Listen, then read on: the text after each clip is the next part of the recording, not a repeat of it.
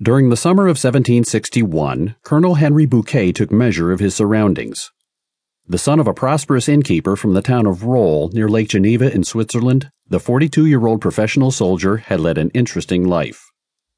At age 17, Bouquet enlisted in a Swiss professional regiment, continuing a family tradition of military service. Numerous European heads of state employed Swiss professional soldiers who earned great notoriety for their professionalism and loyalty. Bouquet's regiment saw action in Italy during King George's War, known in Europe as the War of Austrian Succession, and after the war he became a lieutenant colonel in the Swiss Guards serving the Prince of Orange, ruler of the Dutch Republic. It was there that Bouquet met British Ambassador Sir Joseph Yorke, who recommended the young officer for service in the British Army headed for North America. War had erupted between Great Britain and France, and following the defeat of Major General Edward Braddock's army in 1755, the British government was reorganizing its military forces. The British were particularly interested in European-trained officers to command German-speaking soldiers from the American colonies, who comprised an important part of the new Royal American Regiment. In 1756, Bouquet arrived in Philadelphia, where he helped recruit and train a battalion of Pennsylvania German soldiers. After an unfulfilling 18-month stint in South Carolina, Bouquet and his regiment were back in Pennsylvania, attached to the army of Brigadier General John Forbes, who advanced across the Pennsylvania countryside during the summer of 1758 and captured Fort Duquesne, a French outpost at the forks of the Ohio River. Following the untimely death of Forbes, Bouquet inherited the responsibility for consolidating the British hold on the Ohio Forks, helping to establish the foundation for what became the town of Pittsburgh. It was at Pittsburgh, within his quarters at the massive Fort Pitt, that Bouquet paused to reflect on his surroundings. Although he was European by birth, Bouquet had come to consider Pennsylvania his mother country in America. While little is known of his education and formative background, Bouquet developed an interest in learning, mathematics, and science uncommon to most career soldiers.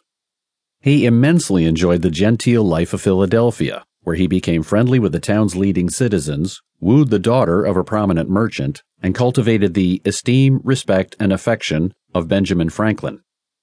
But his military career often took him away from such pursuits, and he spent most of his time in Pennsylvania on the western frontier, a service he greeted with a fair amount of despondency. Bouquet found garrison life at Fort Pitt particularly uncomfortable. He often complained to friends that he was ignorant of all that is happening in the world, a reflection on the extreme remoteness of the post, situated some 300 miles from his urbane associations in Philadelphia. At times, loneliness and boredom wore at Bouquet's resolve.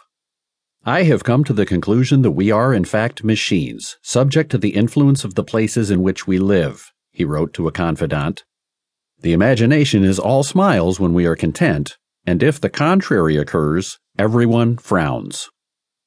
Bouquet had much to frown over at Pittsburgh, where he consistently labored to execute his duties with diligence and professionalism, no easy feat given the considerable challenges that attended his command. Bouquet's most vexing frustrations involved the local population. A chaotic, largely spontaneous village had grown up outside Fort Pitt's walls, populated by a virtual cross-section of colonial society. With no civilian authority to govern the more than 300 inhabitants, disorder and rebelliousness prevailed in Pittsburgh, where vice, robbery, murder, and drunkenness challenged Bouquet on a daily basis. James Kenny, a Quaker merchant who arrived in Pittsburgh not long after Bouquet, was shocked by the state of lawlessness and the depravity of local society. "It seems as if I were some obstruction to the province of Satan's government or kingdom at the place," he recorded in his journal, "since none of the temptations has effect to draw me into the practices that are too common here." Bouquet concurred with Kenny's damning assessment, concluding that without civilian authority to restrain the inhabitants, the region was little more than a colony sprung from hell for the scourge of mankind. 20 years after Bouquet made his observations, General William Irvine arrived in Pittsburgh to take command of the Continental Army's Western Department. As commander at Fort Pitt during the final years of the American Revolution, Irvine was every bit as unhappy with his frontier assignment as Bouquet had been.